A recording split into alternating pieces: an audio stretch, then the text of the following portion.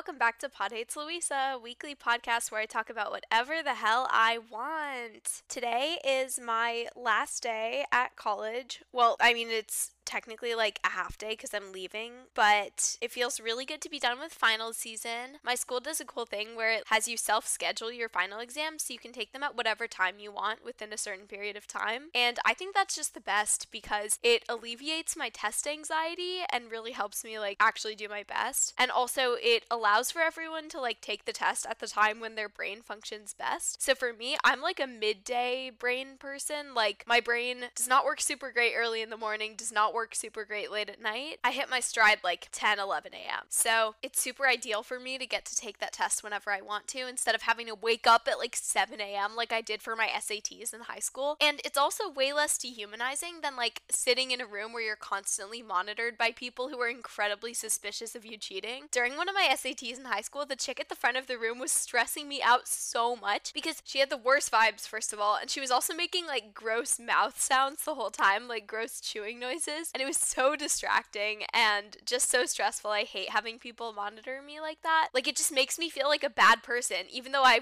like would never cheat. I always feel like, am I cheating? Like, am I gonna cheat? Like I'm sure this is some kind of named psychological effect, like people believing that you will transgress in some way, making you more likely to actually do it. Also, during one of my SATs, there was a dripping faucet in one of the classrooms, which was basically like that torture method where they put like one drop of water on your forehead like every 15 seconds or something. Like it was like that. It was like dripping water torture. Anyway, I know my voice also sounds weird today. It's because I'm like getting over a bit of a cold. Like I don't know exactly what was wrong with me. I don't know. I've just been sounding a little husky. So that's what you get today. I didn't know when else I would get a chance to record. So today's episode is going to be about one of my favorite like niche obsessions. Now, I never understood like the popular obsession with true crime until I found my own kind of analog to that when I started researching like real life mad scientists and rogue scientists throughout history. I feel like this appeals to me in a way that true crime appeals to some people, in that like it's kind of like dark and morbid and extremely fucked up, but like it appeals to my fundamental human curiosity so much, and it just like scratches such an itch in my brain. So today I'm going to be telling you guys some mad science stories that I'm familiar with. I've also been trying to cultivate like a mad science core aesthetic, which includes wearing lab personal protective equipment as a fashion statement. So like wearing a lab coat as part of an outfit like Rick Sanchez, or wearing like lab safety glasses around. I also love reading sci-fi books and watching old sci-fi movies like The Fly and Jurassic Park. Okay, maybe this is just like a thinly veiled Jeff Goldblum obsession. I also love writing my own sci-fi stories and just researching curiosities and like rogue science throughout history. So let's get into it. The first thing is the story of the first genetically modified humans. So in 2018, a pair of twins were born, and they were named Lulu and Nana. They were born in China, and their father had been positive for HIV.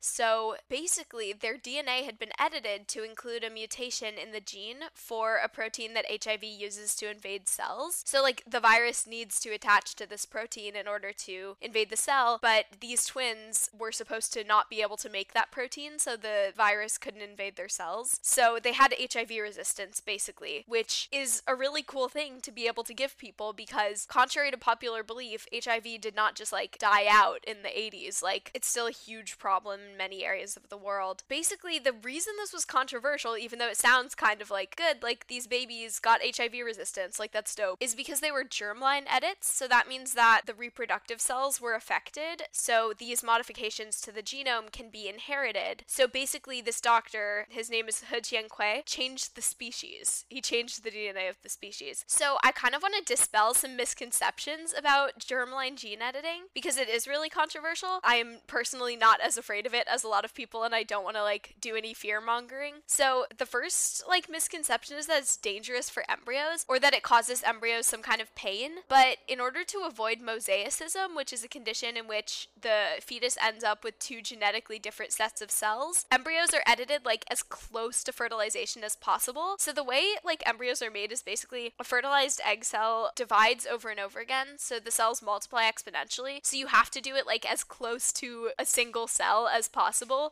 when it's either like one cell or two cells, because once it starts replicating, like you have very little chance of being able to modify all of the cells. So embryos are edited when they are scarcely more than eggs and sperm, which means that they lack the capacity to feel pain or anticipate their own death. And I'll point out that a lot of scientists don't have any qualms about experimenting on fully developed intelligent animals such as monkeys and pigs, but they're not okay with like experimenting on a single human zygote, which is a fertilized egg cell. I just think that's hypocritical. The next complaint is that humans are somehow like playing God by attempting to modify our own genome. But I mean, again, humans like don't have any qualms about making heritable germline edits to other species, especially in livestock. Like, it's already been done in pigs, goats, and cattle and other animals. I just think this reluctance to edit our own genome is hypocritical because we're happy to make heritable modifications to other species in order to create more fertile livestock or pigs with organs that human donors can accept. Like, we've shaped the course of evolution for so many other species already, and it's a testament to human exceptionalism that we're content to play God as long as it's not our own DNA that we're messing with. I guess another ethical concern would be like the lack of consent from the unborn fetus, but I mean, like, a fetus, first of all, isn't a person. Like, we don't give them rights because that would probably take away from the rights of the person who's carrying the fetus inside them. Of course, with artificial womb technology, those concerns can be alleviated, but basically, fetuses don't consent to being conceived in the first place, so I don't get why, like, consent to being genetically modified is, like, a huge issue. They don't consent to the random genetic shuffling that occurs when their parents' chromosomes recombine. They don't get to select which egg and sperm provide the basis for all of their cells. Like, fetuses don't get to choose their own DNA. None of us get to choose our own DNA. And countless factors during pregnancy also affect gene expression and fetal development. So basically, embryos don't determine their own DNA or their own, like, phenotype, like their own gene expression, how they look and how they interact with the world. And their parents' decisions profoundly shape their development, like, long before they can consent. There's really no argument to not modify them further. The only difference would be that humans are presiding over the modification rather than just like throwing our hands up and letting nature decide. Also, I'll note that Lulu and Nana's parents did provide informed consent for their modification, which makes sense. I feel like if I was a parent with HIV,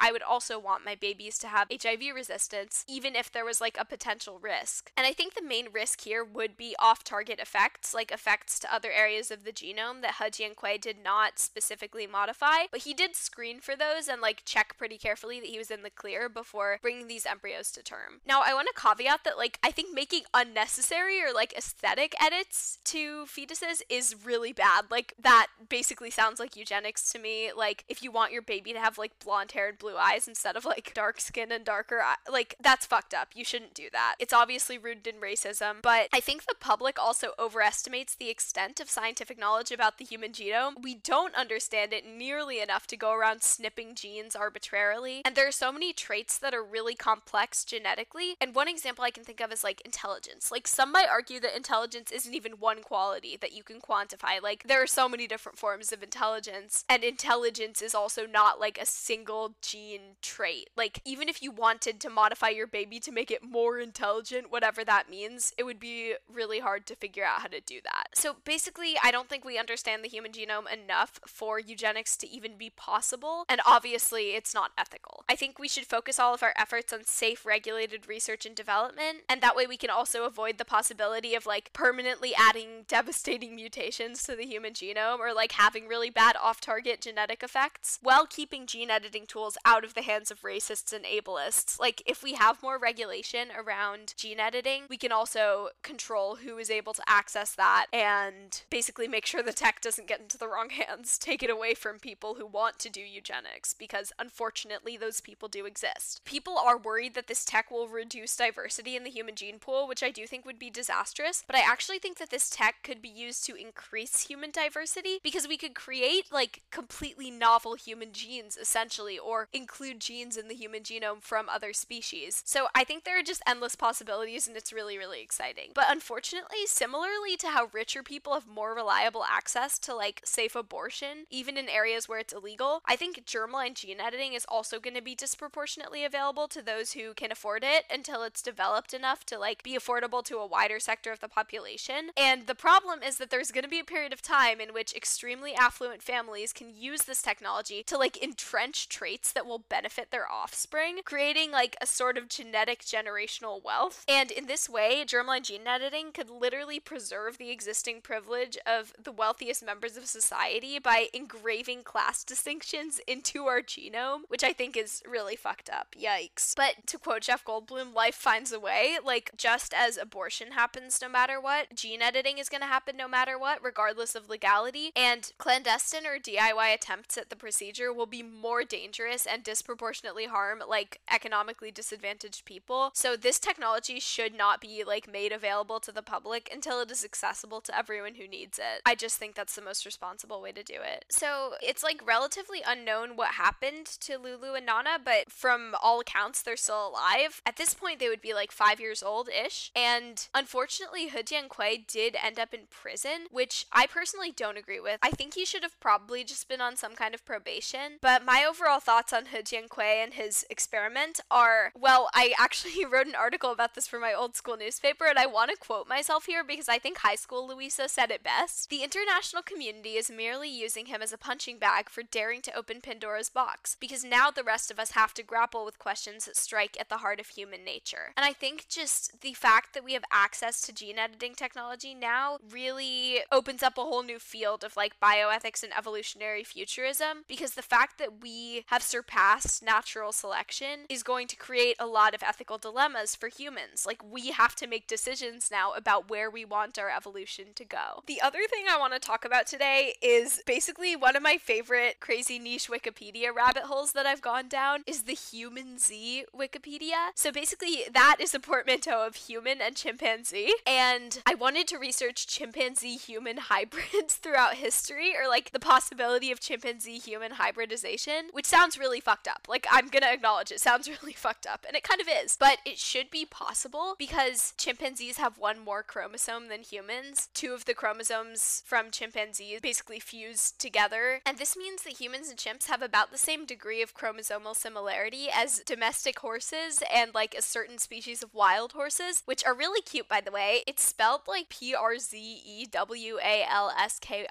but it's pronounced like Przewalski's horse. Basically, horses and wild horses can produce semi-fertile offspring, even though they're technically different species, and people think that this could be the case for humans and chimpanzees. So there was this guy named Ilya Ivanov, and basically people called him the Red Frankenstein because he was a Soviet biologist. He was basically trying to create like super soldiers for the Soviet army by crossbreeding humans and chimpanzees. And at first I think he was using like female chimps and human sperm, but then at one point he was setting up an experiment where he had like a male chimp and human women, and he was going to like, he had human women volunteering for this experiment, and he was going to try to, but then I don't know, something happened to him, like his lab got shut down or he died or something bad happened and he wasn't able to carry out this experiment. He never succeeded in crossbreeding chimpanzees and humans. I think a lot of his experiments were like extremely unethical because before he got women to volunteer for his experiment, this guy was trying to impregnate, I think, African women without their consent, which is horrifying. Obviously racist, obviously extremely unethical. And also, I feel bad for the chimps. In all of these experiments, I feel bad for the chimps, basically. So Ivanov was active in the early 1900s. Then there was this guy named Gordon Gallup, who was an evolutionary psychologist. He claims that there was a human Z that was born in Florida in the 1920s. First of all, of course this shit happened in Florida. I'm not even surprised, of all the states. But this is all alleged. Like, we don't actually have any confirmation of this. It's just this one guy, Gordon Gallup, saying that it happened, and he's actually the one who coined the term human Z, I think. And he's basically famous for like developing the mirror self-recognition test. Basically, if an animal can like recognize themselves in a mirror, then they're like sentient. And this experiment also used a female chimpanzee and human sperm, but apparently like after the chimpanzee human hybrid was born, scientists like panicked and euthanized it immediately. Again, like, I don't think there's any confirmation of this really. It seems possible to me, but I would have to see more evidence. Then there was reportedly an experiment in China in 1967 where this guy named Ji Yongxiang, I don't know if he's actually the one who did the experiment, but he was the head of a hospital. He reported that a female chimpanzee had successfully been impregnated with human sperm, but the scientists had to go work in the fields because of the Cultural Revolution, and so the 3-month pregnant chimp chimp just died from neglect, which is so sad and so wasteful. And honestly, like, you know, Mao did a lot of good things for the proletariat, but he really fucked up on that one. Like, don't make the scientists go work in the fields. But anyway, this story actually seems pretty credible because although there could have been problems with the fetus that we don't know about, this anecdote has been confirmed by like a lot of people. This could have possibly happened. Then there was this chimpanzee named Oliver in the 1970s who people thought was a human chimpanzee hybrid. He was genetically tested. He wasn't, spoiler alert. But basically, he was bald and had like a lot of aspects of his morphology that were very human. And he walked on his hind legs everywhere. And he lived until he was like in his 50s, I think. But unfortunately, he was like exhibited and poked and prodded for most of his life. And I want to do an episode actually about the ethicality of like circuses and zoos because I have a lot of opinions on this. And I think it's a real moral gray area in terms of like veganism and animal ethics. Like, I think supporting zoos is really questionable. I think it really depends. So basically, Oliver wasn't a human Z, but I think it's interesting that he did have so many human characteristics as a chimp. It really, again, speaks to the unethical nature of performing scientific experiments on chimpanzees because, like, I don't know, they're so human. Like, I don't know, if you've ever looked into, like, a higher primate's eyes, you can see, like, there's a mind behind those eyes, you know? So the last, like, human-chimpanzee hybridization type thing, this isn't even human. I think it's human monkey, not human chimpanzee. But basically in 2019, this guy named Juan Carlos Ispizua Belmonte made human monkey chimeras, but they were only allowed to develop for like a few weeks, so I don't even think they developed like organs and a spinal cord and stuff. The ultimate goal of this research is to develop human compatible organs for transplantation, which I feel is just slightly fucked up. Like, we wouldn't farm humans for organs, like we wouldn't create less sentient humans just to farm them for organs. So why is it considered okay to farm like other sentient nearly human beings for organs? Like, it's just fundamentally speciesist. Like, these things have the same level of consciousness as like a human child or like some humans, but we consider it okay to take their organs just because they're not technically human. That has always seemed crazy to me. I also think it's somewhat unethical that we even use pigs for human organs. Pigs are as intelligent as a like 3-year-old child by many accounts, so it seems wrong that we should just be able to take their organs because they weren't born